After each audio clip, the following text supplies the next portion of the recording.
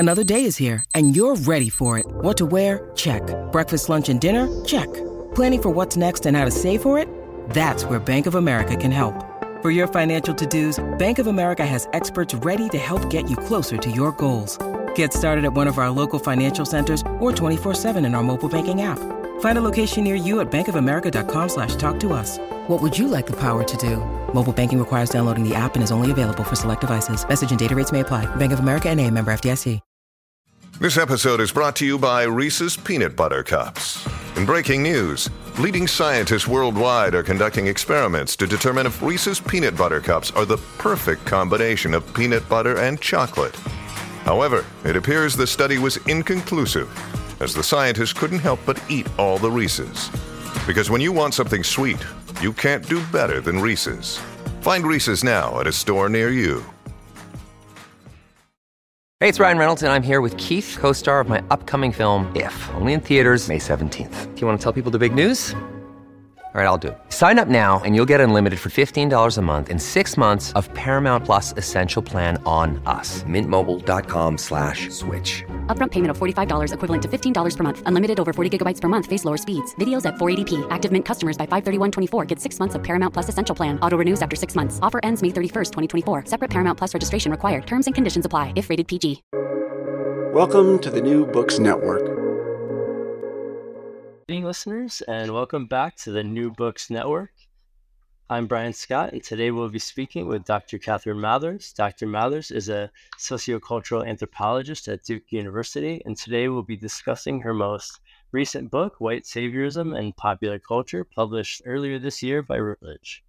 Welcome, Dr. Mathers. Thank you. I'm excited to be here. So I guess I'll just start off. So can you tell us a little bit about your background and how this book came about, what made you interested in this topic, and kind of the process of researching and writing? Okay, great. Yes, I'm going to give you the long story, which really begins with me at the University of Cape Town in the 1980s, wanting to become a paleoanthropologist and super excited to study South Africa's human evolutionary fossil past. But finding that though I absolutely loved studying archaeology and geology and anatomy and all that good stuff, it was very difficult to think about a career in that kind of scientific space during the 80s in South Africa.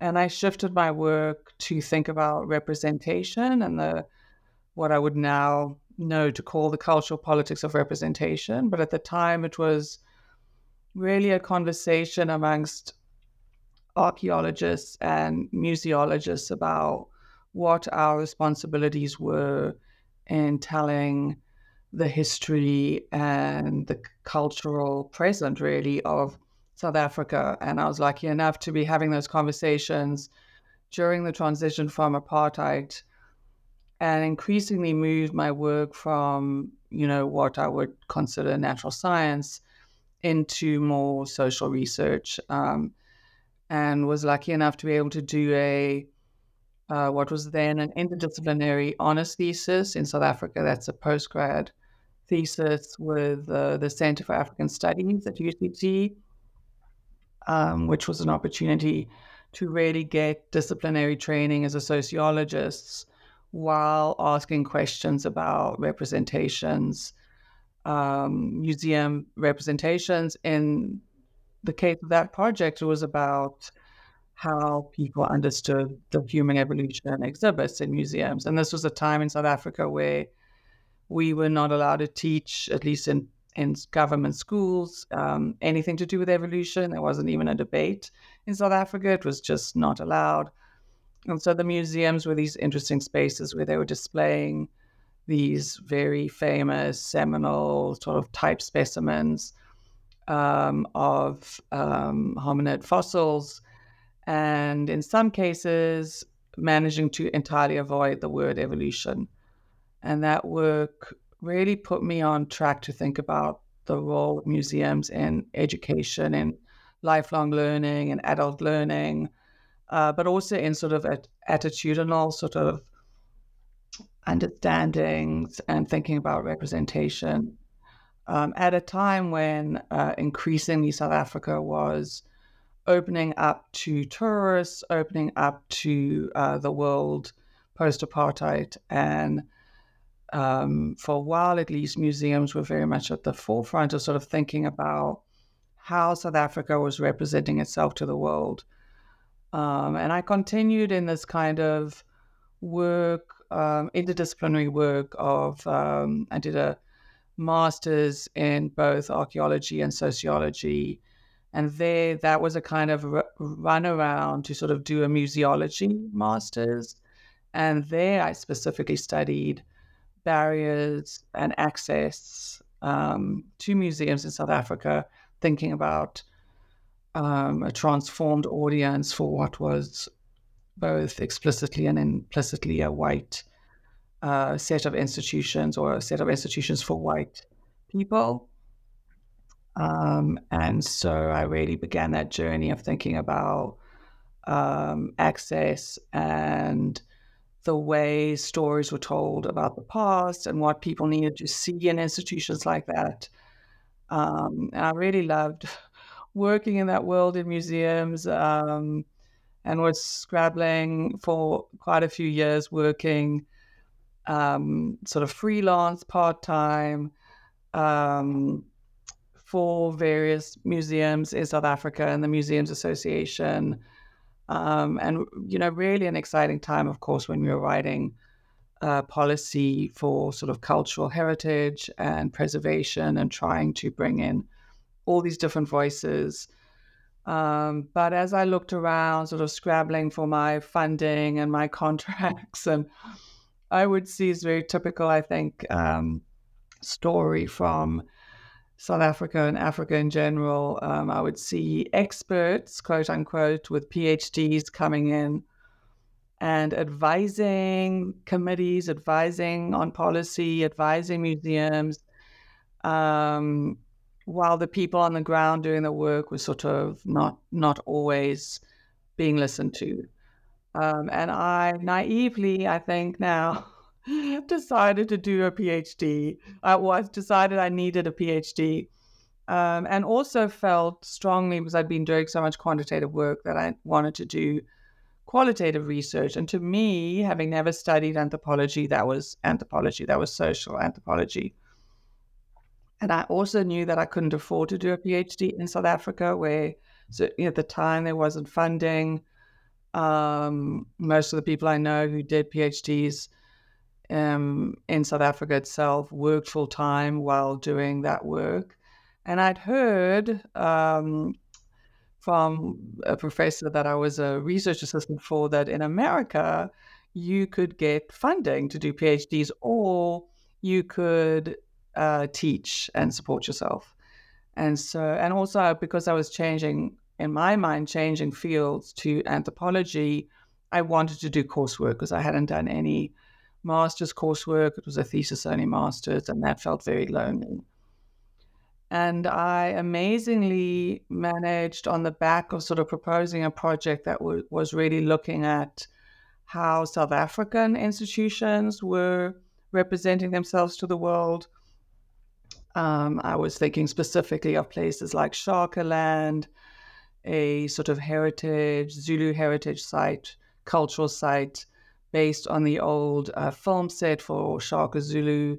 Places like Robben Island, which wasn't quite open yet, but was asking former prisoners to retell the story of their imprisonment for tourists.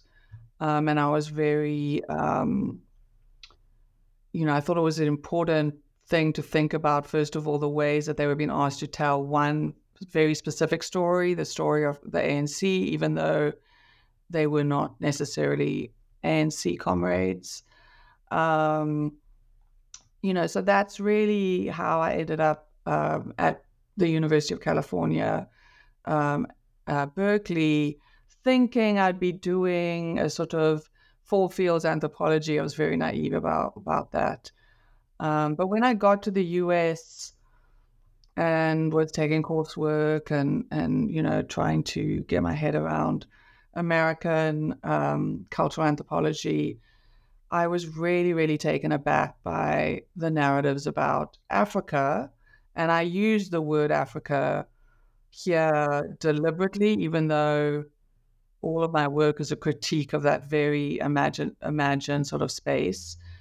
But that is exactly how people consistently talked about places on the continent, be they Zimbabwe or Niger or Madagascar or Mozambique. It was always just Africa, intersecting, of course, with ideas that the US State Department would have singular policies on something called Africa. So I shifted my research again in the sort of realm of sort of education, at least as I thought, but linked to tourism, to try and understand whether these imaginings of Africa, which seemed very linked to what I considered profoundly colonialist, sort of British colonial, French colonial ideas about Africa. So I was surprised to find them so present in the United States. And I did my original research early in the 2000s with travelers to Southern Africa. And I chose Southern Africa partly because it was home for me, but also because I wanted to work with travelers who were not either doing just the safari game park kind of experience. And really, as I discovered, exploring that literature as well as talking to people could be anywhere on the continent. And South Africa at the time was a growing tourist destination and a growing study abroad destination. It was, I think, considered a kind of safe African destination.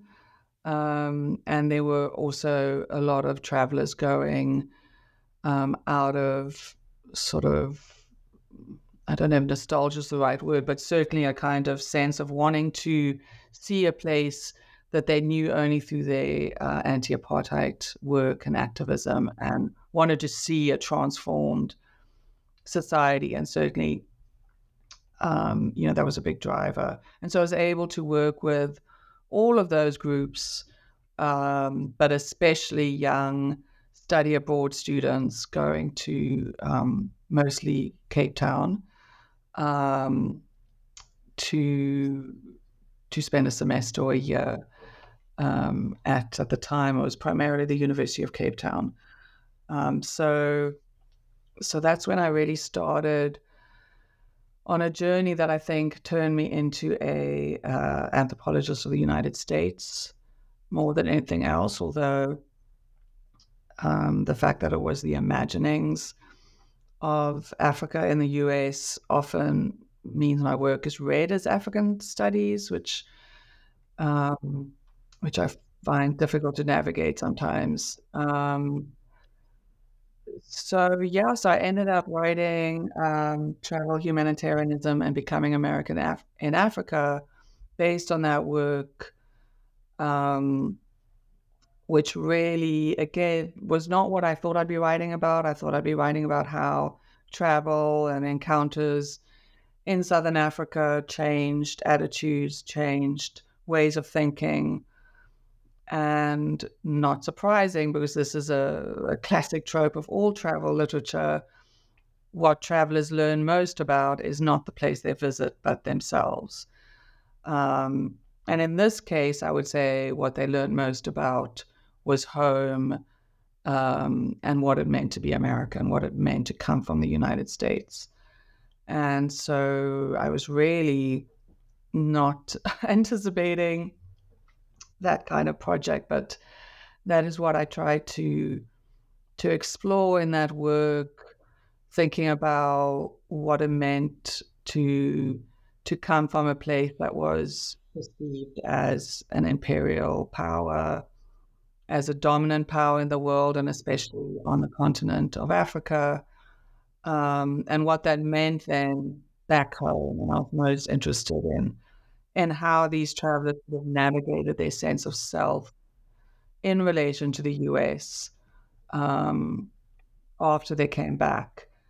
And because I was writing, I think, at the beginning of the 2000s, and I think two really profound things affected American relationships to the continent at the time. One was the HIV/AIDS epidemic, which even during the time of my fieldwork shifted pretty much all dialogue about, all conversation, debate about the continent away from investment or democracy, or sort of a range of diverse topics that, I would be sort of listening to or participating in the late 90s, just would fall by that single problem of HIV/AIDS that the US needed to save Africa from.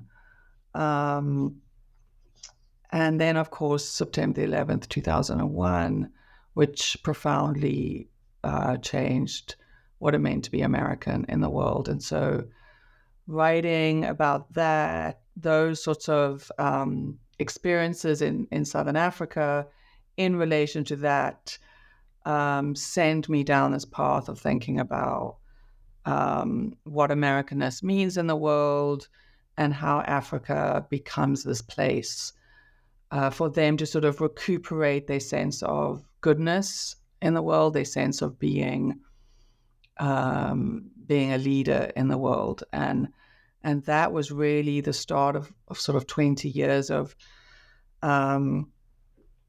not so much publishing, but teaching and talking and thinking a great deal in various sort of communities about this desire to save Africa and how it dominates conversations in the US and continues to do so.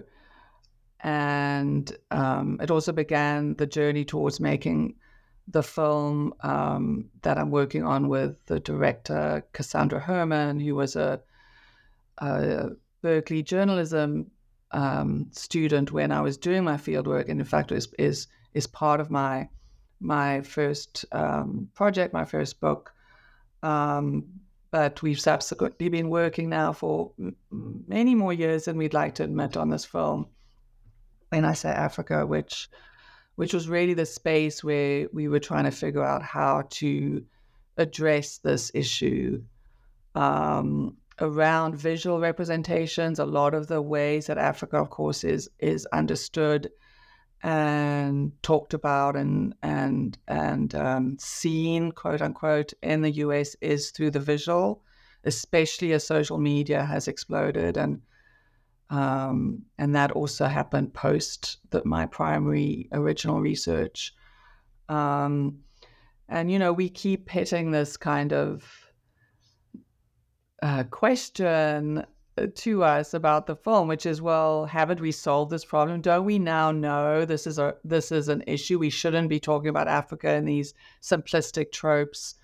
There needs to be the voices of Africans, et cetera, and of course, then we just keep seeing new versions of that narrative and that imagining. And right now, of course, with the White Savior documentary series on René Bach, if that's how you pronounce the name, I'm not sure. I think really highlights how much this is an unresolved conversation. And in many ways, that's why I went back to all of these conversations and the work I've been doing with the film and in the classroom, where I primarily teach global studies, development studies, humanitarianism, global humanitarianism. So I'm having constantly these conversations with young Americans, admittedly at a very privileged college, discussing their role in relation to Africa. Again, it's always Africa.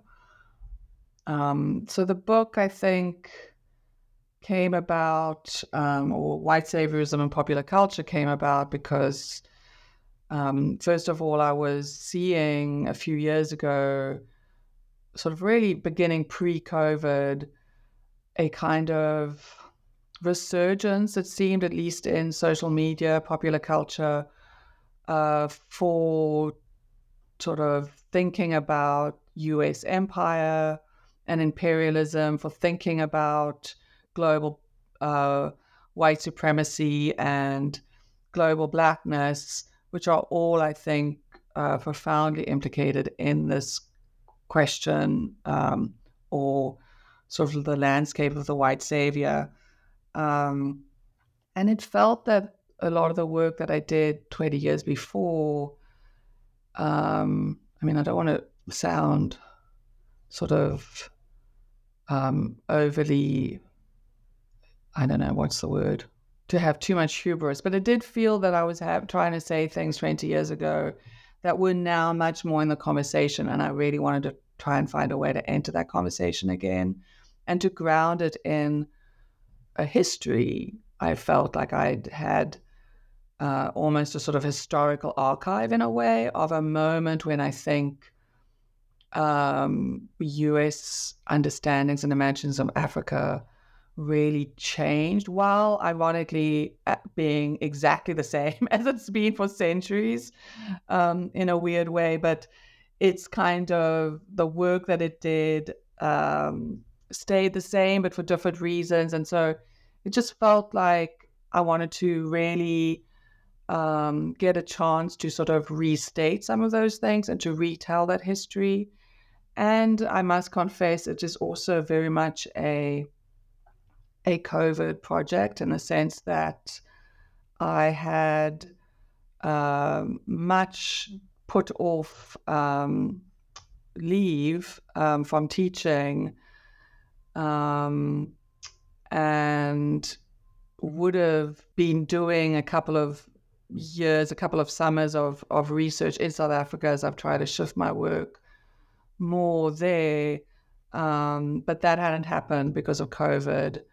And also I couldn't travel when I first got that leave. It was still, I mean, South Africa was not accessible for a really long time. And so it was also, well, honestly, how do I write a book that I don't have any sort of much new data on, and I can't travel anywhere? And so really thinking about these things that I'd been talking about at conferences and talking about in the classroom seemed like an exciting sort of reflective project for me to do. And that's really why I sort of ended up writing in the sphere of, I really don't know what to call it, I suppose, cultural studies without the theory. Without the theoretical lens, you know, which was challenging. I'm still a social scientist at heart, and I tend to want to be working with something I might call data, I suppose, or at least observation. So it was definitely a new. Not entirely new. I obviously always paid attention to popular culture and these kinds of spaces of imagining Africa. But it was definitely a book project that was shaped by the sort of structural conditions of the pandemic at the time. Great. Yeah, there's a lot I want to kind of get into. With that, it's a really interesting project, and yeah. So I mean, I guess I have a couple questions. I have a couple questions, and I guess I'll try and squeeze them into one, and hopefully it'll make sense. But it kind of gets at what you mentioned about things changing yet staying exactly the same, and that's something that I'm really interested in. kind of a background in post-colonial studies, because obviously there's a long kind of there's a long arc, as you mentioned, with French and European colonial ideas that were employed to kind of allow colonization to happen. So even the works of Edward Said, kind of the creation of the Orient, of a space that could then be acted upon, and earlier work about the kind of construction of Africa as a place where Europeans and colonialists could perform, in a sense, civility or superiority. So there's from Achebe's criticism of Conrad, and the kind of I think you even allude to Spivak in your book about saving white men, saving brown women from brown men. I think is how she put it. And yeah, I mean, so there's this kind of like long colonial arc, and it kind of is different in different locations, but it's the invention of a space, and particularly Africa is kind of like this kind of negative space, where colonial powers and missionaries could act and save. So I guess my question is how do you see your work fitting in with those kind of larger discourse? There's kind of like longer historical discourses and mutations, and then also how do you so how do you see your work fitting in with that? And then if I could just add another layer here, it would be kind of in reference to your first book, which argues, which was published in 2010, I believe that's right. So travel, humanitarianism, and becoming American Africa. So in that, I have a quote. I think it's a quote. You argue that Africa became a space where Americans could find better selves in the wake of 9/11 and the Iraq War, and the suffering Africans kind of gave Americans a way to recreate themselves as good global citizens. So there's that that kind of was framed around the Iraq War, and as you mentioned, the AIDS epidemic, and then this book is largely, kind of written during COVID, obviously, I think, or at least you mentioned COVID a lot, so it's kind of like it feels like a much different time, especially with social media, Black Lives Matter. It feels a lot different than I guess, kind of this Iraq War period, when Americans were performing that kind of that iteration of good global citizenship, and then it feels like we live in kind of a different world. So I'm just wondering how your work fits into the longer arc, and how much change you've seen in how that manifests, and how the performance in the creation of Africa and the performance of good global citizenship has changed over, I guess, the last 2 decades. Yeah, I really think that tension between continuities and discontinuities is very much at the heart of sort of what I was trying to unpack and think through. In fact, that I've been trying to think through really for the last at least 15 years, I would say, because it is, to my mind, in some ways a paradox. The both on 2 levels. One, as you say, the US at the beginning of 2000s was battling at least this perceived external threat. And right now, or as I was writing the book, it was battling both a virus. So I don't know, would you call that an external threat? I'm not sure. And its own internal reckoning with racism, white supremacy, violence, levels of sort of anti-Black violence, and violence against people of color in general. So in some ways, for me, those two moments are not all that different, or the moments that we're in now. But if anything's different between, if I looked at the sort of conversations in the early 2000s and the conversations now, the biggest difference is the sort of awareness, the self-critique, the kind of calling out of white saviorism, the calling out of sort of a need to tell stories about Africa from the US and the US or the West in general. So that is really something that I find difficult to get my head around.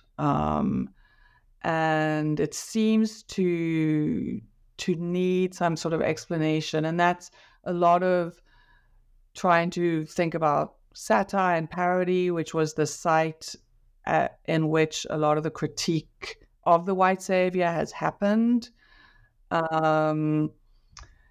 It, was sort of my attempt in a way to try and sort of disarticulate that tension in a way. And of course, the paradox is, as you say,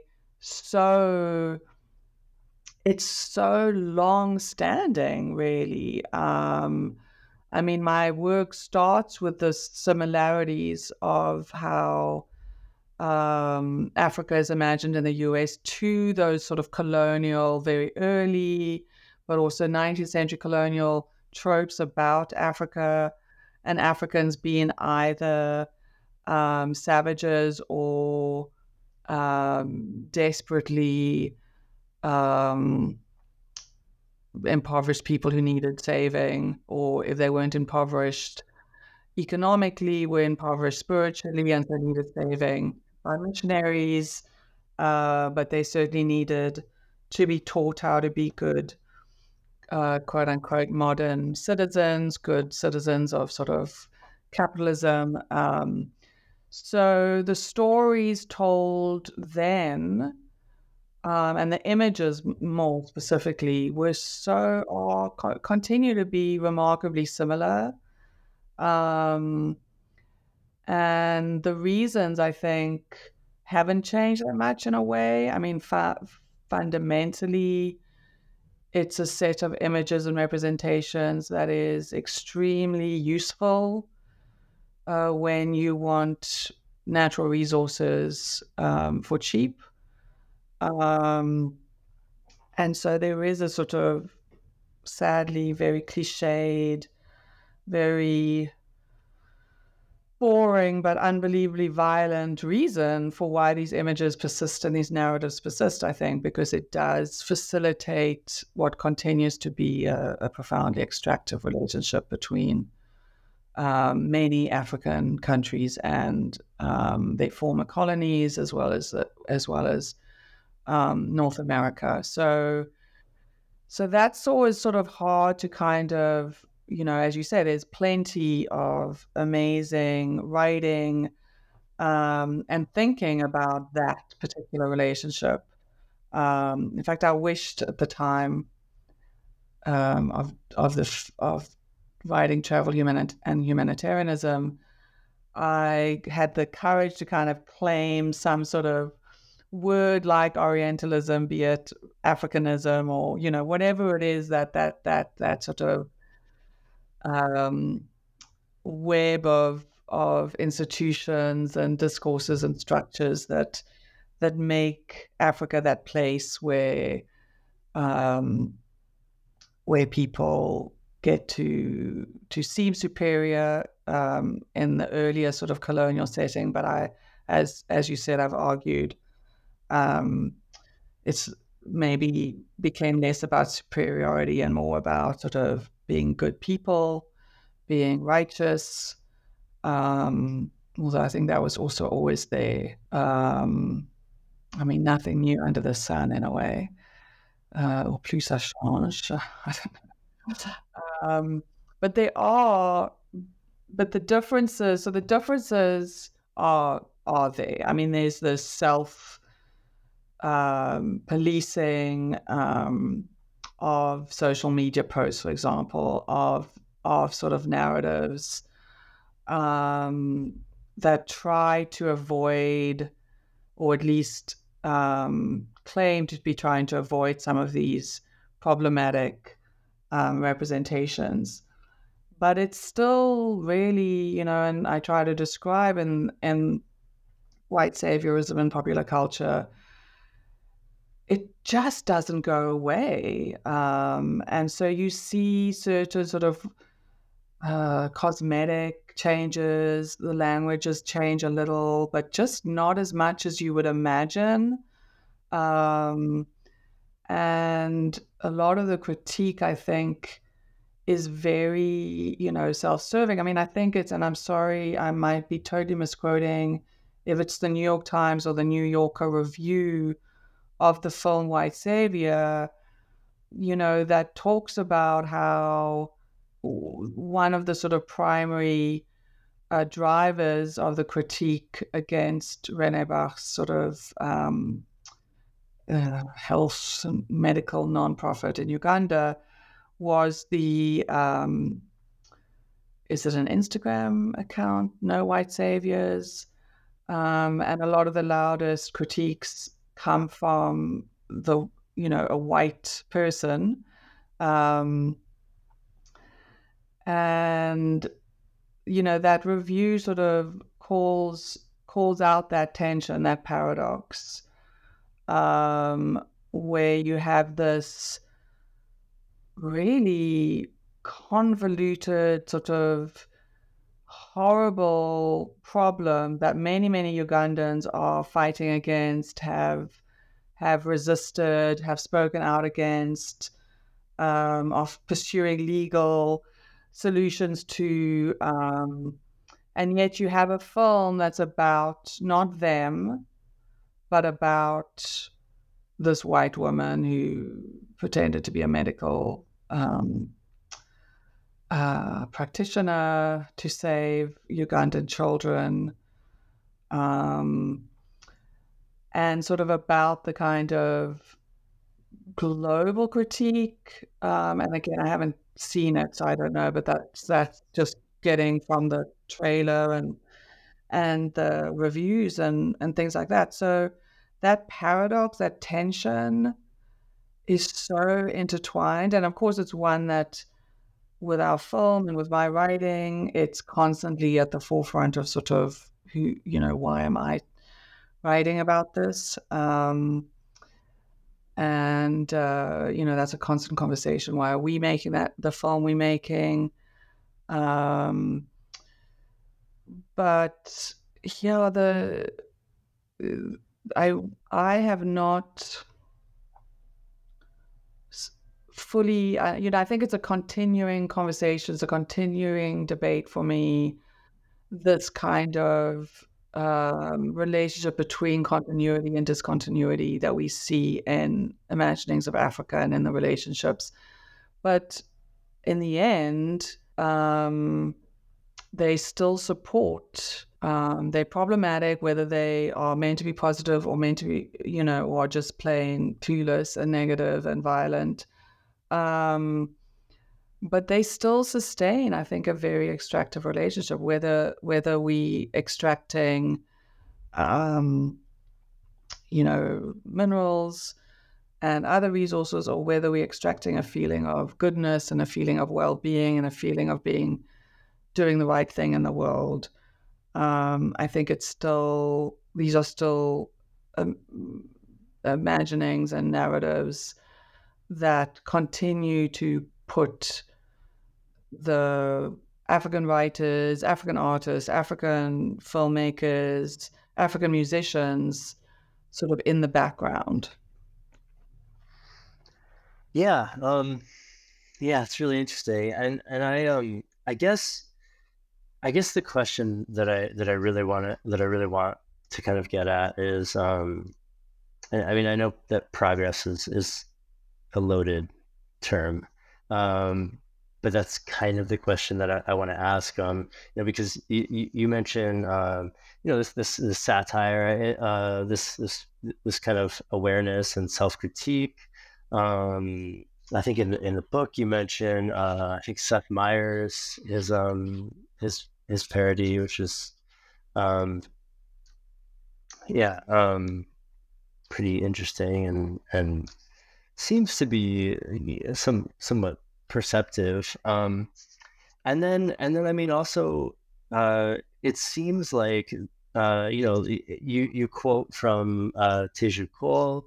It seems like there's a lot more. It seems like there's more representation, and novelists and filmmakers and artists who are kind of engaging with those stereotypes and perceptions. Even the debate, the kind of debate around Afropolitanism, trying to rewrite that story, or at least undermine it, and make it seem kind of silly, or at least point to its constructedness, or even the danger of a single story, which is I think probably one of the most popular TED Talks. It seems like, I mean, it seems like there's a lot more awareness of these issues, and yeah, I guess I'm just wondering if I mean, do you think that has contributed? I mean, is the way that I guess there's probably not the same naivety, but yeah, I'm still not sure. But yeah, I'm just wondering how that might look in terms of things like voluntourism and going to Africa to kind of perform, to kind of perform white saviorness.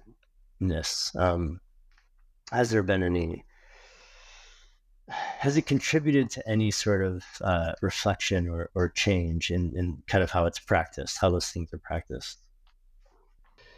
I think that is so much of what I'm trying to figure out through writing about some of these sites of popular culture, and especially the parody and the satire, and then these kinds of supposedly better representations of the continent. And the answer is both yes and no, although I would more firmly answer no, in the sense that this increasing awareness and critique has not shifted, I think, the most important sort of sets of relationships that need to shift. And that's the paradox, that I'm trying to figure out, where the very same young Americans who just adore Adichie's, single story TED Talk, share Teju Cole's, divine kind of definition of the white savior from 2012,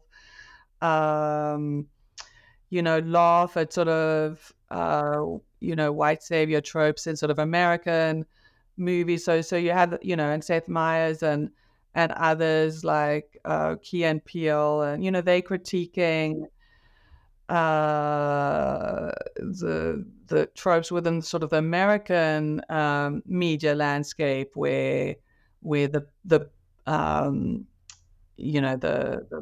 Black person is there again in the kind of guise that I would argue Africa plays more globally, is there to save the white person or make the white person look good, ironically. So yes, there is these, many, fabulous critiques and great critiques from the continent itself. Although in my work, I am writing about Americans and writing about whiteness. I'm not writing about Africa or Africanness. So I try and point people to those voices because that matters, but it's not the work that I do per se. But what I do argue, and I do believe in many ways, is that ironically, those critiques have done less in restraining the sort of exploitative savior complex than they have in sort of giving people permission to do it while imagining that they can do it differently. So yes, I think there are many young people and other people going to Africa to do good, who are super aware of the critiques, maybe even really aware of the problematic of their own positionality. And they'll talk about it and they'll discuss it, and one hopes that it translates into what I'm always asking my students to do, which is to learn a jolly language, read a lot more about the place they're going to, listen. And I think it does to some degree. But as we know from the sort of voluntarism industry and other sites of sort of, travel to do good, it's not slowing that down. It's also not, are there fundamentally different ways in which the global north, if you will, is trading with African countries? Is there a fundamental shift in the sort of conversation at policy levels and really geopolitical levels about where African nations and African industry should be and who gets to farm there, who gets to extract resources, how people are paid? I'm not seeing that. I mean, it's very hard to sort of draw a easy correlation. Obviously, at the heart of my work is the assumption, rightly or wrongly, that these images really, really matter when it comes to these very, very real relationships and very real kind of lives on the continent, even though they are imagined. And but it seems to me that what I'm seeing in these kinds of satirical critiques, and also more sincere, more earnest critiques, is a sort of this, as I try and argue in the book, is this giving permission to think that you are exceptional, that you are the person who's outside of this system. And it is why saviorism isn't about white saviors, individual people, or even communities or organizations. It's about a structural system that shapes these relationships no matter what we do. And we see it repeatedly coming up then in popular culture and when sort of important decisions need to be made. And what worries me about this, awareness or critique or, these satirical conversations, is that it allows us to feel, we get it, we know better. We are not those people. And of course we're those people, of course we are part of that system and probably, whether we like it or not, no matter how much we try, help it to perpetuate it on some level. So yeah, I'm not I mean, I think it's important that, those critiques are there and we can build on them and keep having that conversations and keep putting it in front of people. But it's really hard, and and obviously I'm part of the problem, and then I'm writing about popular culture and writing about imaginings and stories and narratives, which, I mean, I do think are very, very important, but I'm not finding a solution to, global economic inequality, which is, I do argue, is made possible in a way by these imaginings. I don't think, and here I would go back to sort of Stuart Hall's work on representation, the cultural politics of representation. Replacing terrible, bad stereotypes with good ones doesn't actually do the work of changing the underlying problematic stereotypes. And I think we really see that here. But when we live in a sort of popular culture landscape where, Teju Cole can have a viral takedown of the white savior industrial complex, but a few years later, 2 years later, Band Aid re-releases Do They Know It's Christmas with even more egregious lyrics, and really, really horrifyingly violent video. What has changed? Yeah, that's really interesting. So I mean, I guess it is possible that the irony and the parody kind of allows a self-awareness that creates a distancing that kind of allows you an awareness that just allows it to kind of be done anyways. You can kind of do the thing as long as you're aware of no, that's really interesting.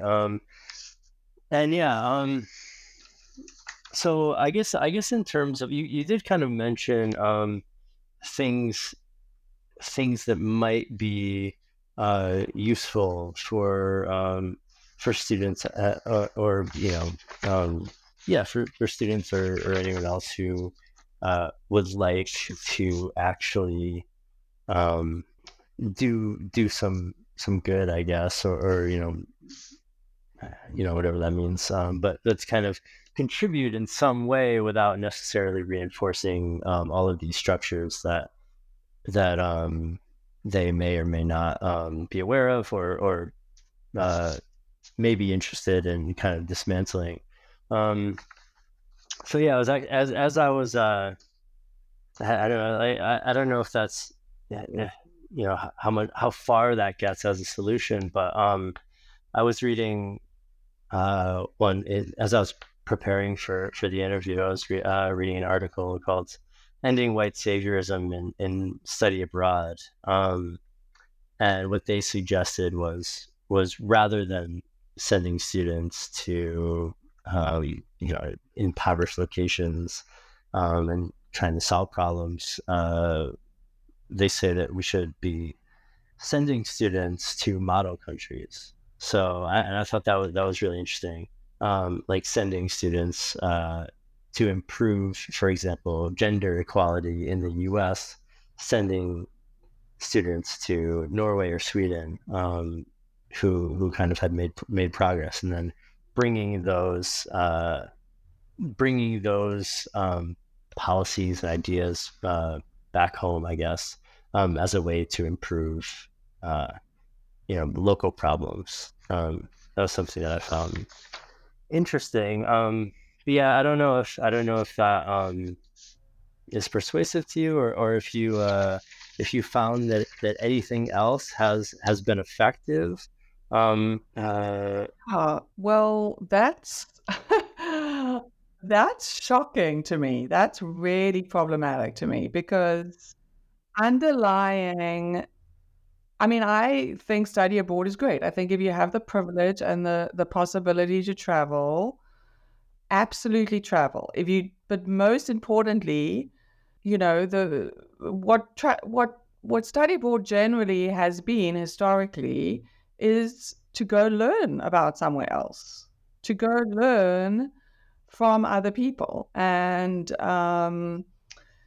it really struck me. Part of why I started on this route, on this kind of route, is that it struck me how study abroad, not volunteering, not service learning, study abroad in South Africa always had a service component, which I don't think has ever been the case when students have gone to Florence or Oslo, or Berlin or whatever. So really the critique makes sense in a way, in that why are students taking this enormous privilege where they could actually learn from other people and sort of deciding to tell them everything they know or don't know. But it's so intriguing that they think the solution is to go listen to, a Scandinavian country with fabulous maternity leave and free education and whatever.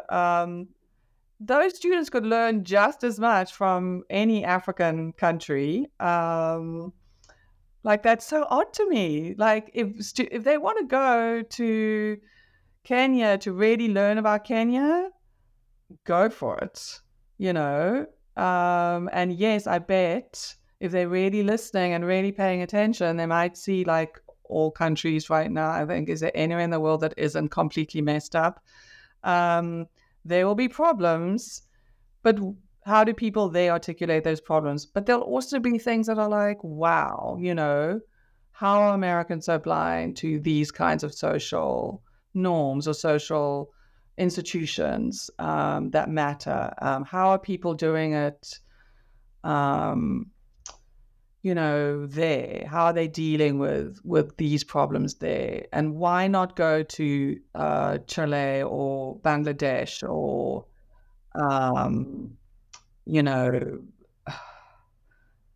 Guinea-Bissau, whatever, to learn that? I mean, that's like, why? I'm like really horrified by that. It's like exactly the type I'm talking about. And it's so fascinating. I mean, I learned one of the coming, living, I mean, I still can say I lived and worked most of my life in South Africa, and, having this enormous privilege of living and working through a massive political transition and social transition. We knew, of course, that one of the biggest challenges South Africa had was education, because when you've got a system that educates 14% of your population, and now you suddenly have to try educate 100% of it, that's going to be challenging. And South Africans were very quick to talk about the financial challenges. It's so expensive, how we're going to do it, et cetera, et cetera. And I think I really didn't question that. It's like, it's hard because of the lack of money. And then when I went to California for the first time and heard exactly the same conversations about education, it's, first of all, incredibly inequitable. Young Californians are not getting educated. They don't have access to the sorts of resources that some Californians have, et cetera, et cetera. And then to hear people say, oh, but it's so expensive, we can't afford it. I'm like, at the time, California had the 4th largest GDP on the planet. And it was a fabulous lesson for me, because it was like, okay, it's not money. It's what people value, what people are prepared to put political will behind. Californians have more than enough money to educate, as I think does the US, to educate all of their citizens and non-citizens really well. They choose not to spend that money. And I think when, thinking, I don't know, I thought about that in terms of sort of going somewhere else and seeing, your world from a different perspective. Of course, that's a really powerful, wonderful thing. And I want Americans especially to do that, because they don't do it enough. But traveling, traveling because you think you can somehow offer something, I mean, that's just nonsense. It's like, get over yourself. Like, really, that just should be shut down, frankly. Now, if you went and you said, if you're going to do that, because that's the system and the structure that allows you to travel, I get it. It's a massive industry, it supports a lot of travel. Ask and listen, what is it that you want? And now most of the time it's going to be boring. When I work for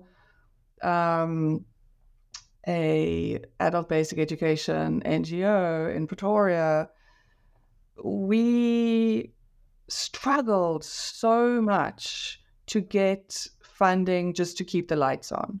But we could get $1 million to go to Mozambique and teach people what it's like to be poor, which I'm very glad to say that my wonderful CEO, Andrew Miller, turned that down. But so we were constantly scrambling to define our work in terms of whatever the fashionable, aid language was, and what would our projects look like to get money. Meanwhile, we had this amazing model of adult basic education that worked incredibly successfully, but we couldn't just get funding for that. And we couldn't get funding, to just have a building and have offices. And I think that's the story of so much work being done in the aid and volunteer industry, where it's always these sorts of external projects and ways of intervening that are completely determined in New York or DC or London or Geneva or Brussels or whatever. And there's this fascinating to me fear of just giving institutions, I don't mean, the sort of just the direct funding model, but, giving institutions who are doing the work money, and then not making it necessary for them to scale up and do the entire continent, because apparently the problem you have in, Khayelitsha, Cape Town, which you've solved beautifully through sort of grounded, long-term, community-based work, is somehow going to be translatable to, Mogadishu or Accra or whatever. So I think there are.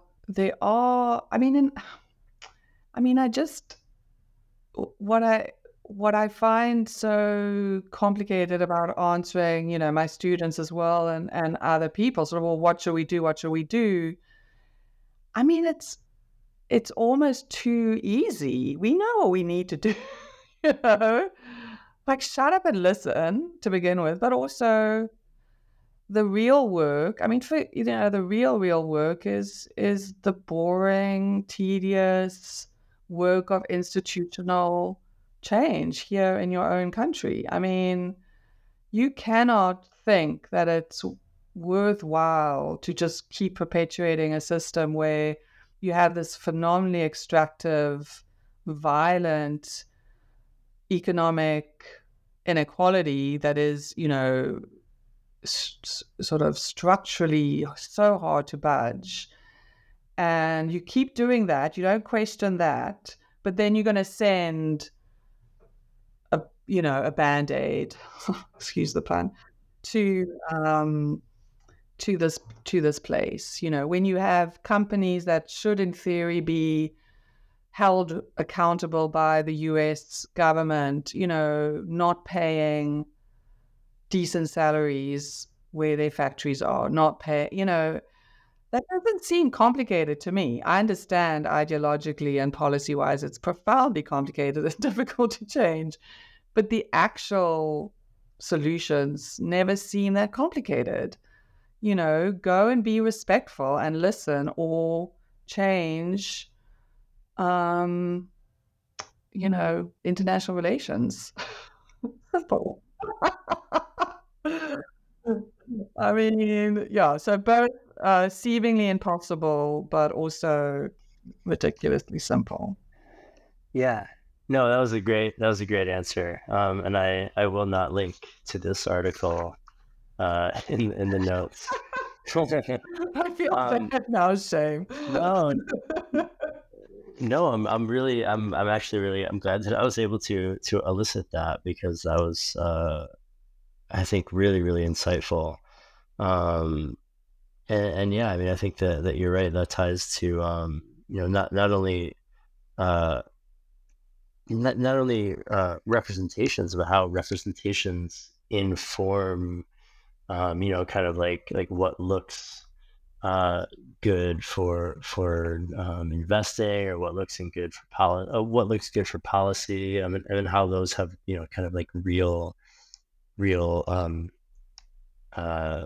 impacts on how actually useful things can get done. And yeah, I mean, and that's so interesting how that, that ties directly how the person giving the money or doing the action wants to be perceived, and wants to, how that's like the focal point, rather than anything else. But yeah, so no, that was really interesting. And I guess I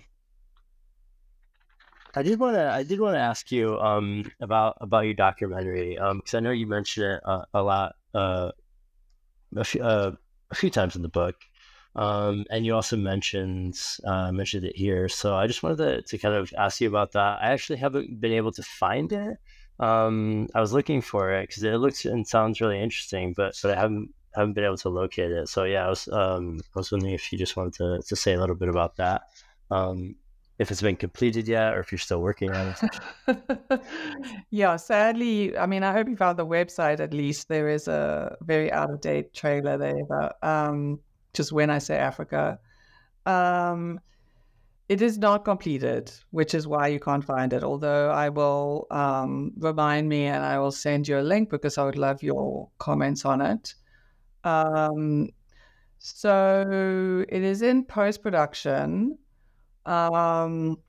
It started, as I said, many years ago with a conversation with Cassandra Herman, who is a filmmaker, documentary filmmaker, about this challenge of sort of using a visual media. Like, could we use a visual medium to challenge visual representations of the continent? And what would that look like? And we were very inspired then by the late Binyavanga Wainaina's essay, How to Write About Africa, which is still absolutely on point.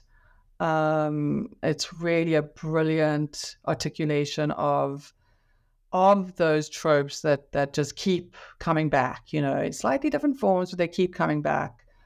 And, I always love the story he would tell. And I think when he got asked to write a sort of updated version, he was, gave this really angry spiel about this, where he would receive manuscripts from people saying, well, have I followed your instructions correctly?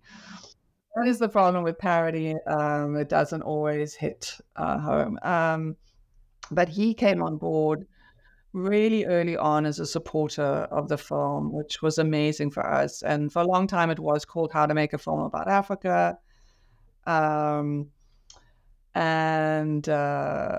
We felt, again, because of the way parody doesn't always hit, that changed.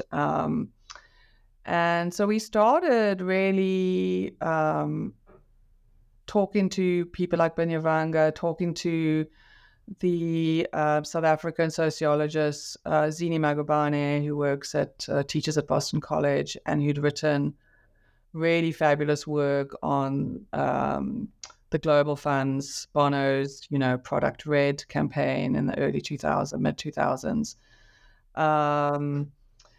And just trying to figure out, like, what would a film that was compelling and not a talking heads film, not a kind of preachy, polemical film, but really sort of trying to unpack why it is that Westerners go back to these tropes and the work that they do. And so it had many iterations. We've met a long time ago before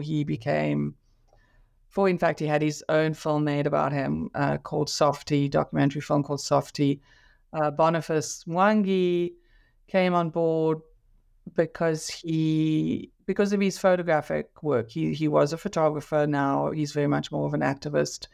But he was a photographer who was using his photographs of the post-election violence in Kenya to educate and talk to Kenyans about the narratives about ethnic difference and violence.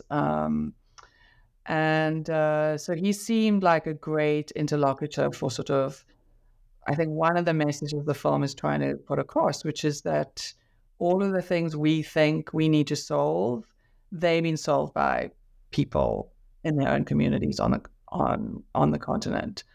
But of course, we didn't want to. This was not a film about Africans solving problems. That it's very much a film about the Westerner who wants to save Africa. It unpacks. I think it does a great job of unpacking the colonial history that you described earlier, of thinking about structural adjustment. We really are grateful to Binyavanga Wainaina for really putting that in the forefront of his conversation.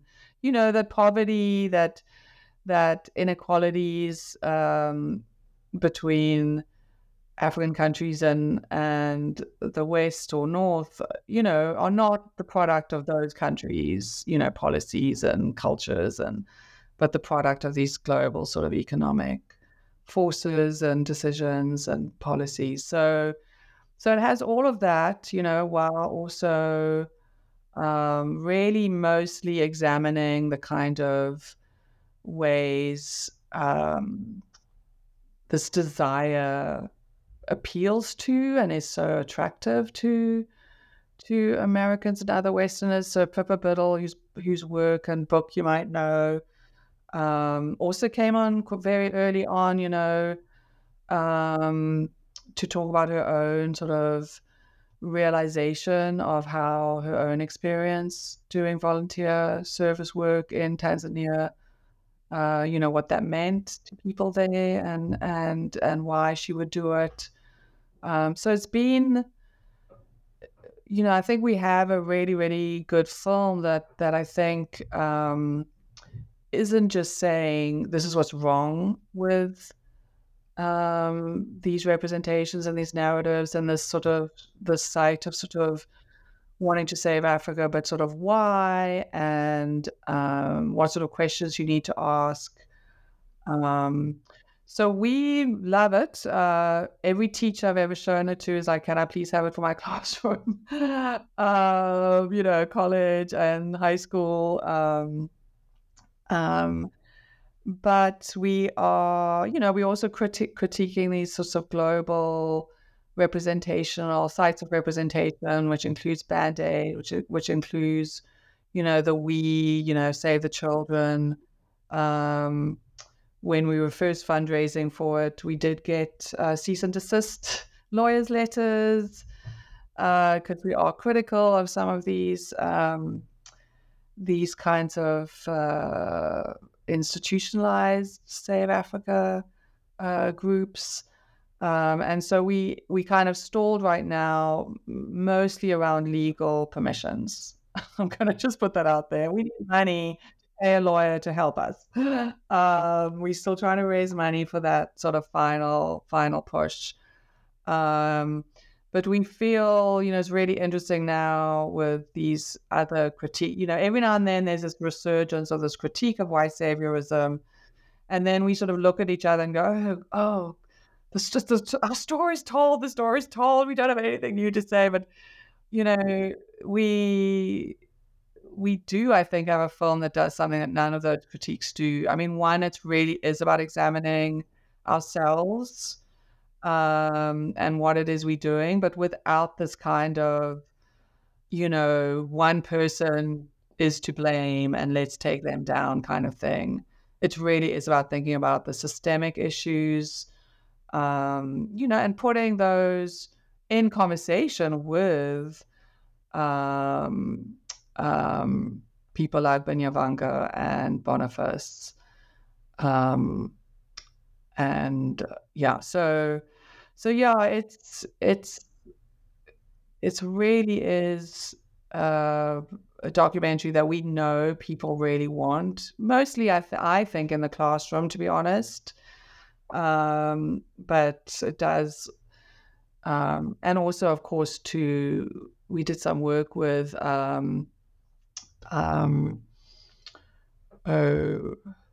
what's that? Gosh, I'm blanking. It's Africa. It's a sort of a social media site to critique African narratives. Not Africa as a country, although we do. Sean Jacobs, who founded Africa as a Country, is one of our producers. Oh my gosh, I'm totally blanking.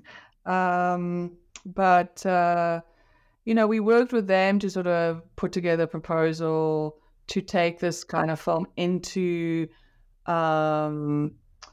humanitarian organizations, development organizations, to really foster conversations there. Because I think it is a really good shorthand for a lot of complicated issues, and can raise really productive questions. We have wonderful conversations with the sort of with How Matters, which is an organization that is trying to do anti-colonial development and humanitarian work, which is fantastic. Oh my gosh, I am thinking Africa No Bull or something. It's like Africa No. Anyway, so the film, I think, yeah, it needs to get out there. We need to get it out there. People need to see it, but we need money. So there you go. Right, great. Yeah, no, that sounds. I would love to use that in the classroom. That sounds great. Yeah, so I can, when you do release it, I can absolutely put that in the notes to the podcast. I'm sure listeners would appreciate that. And then yeah, if there's any other links, feel free to send them over.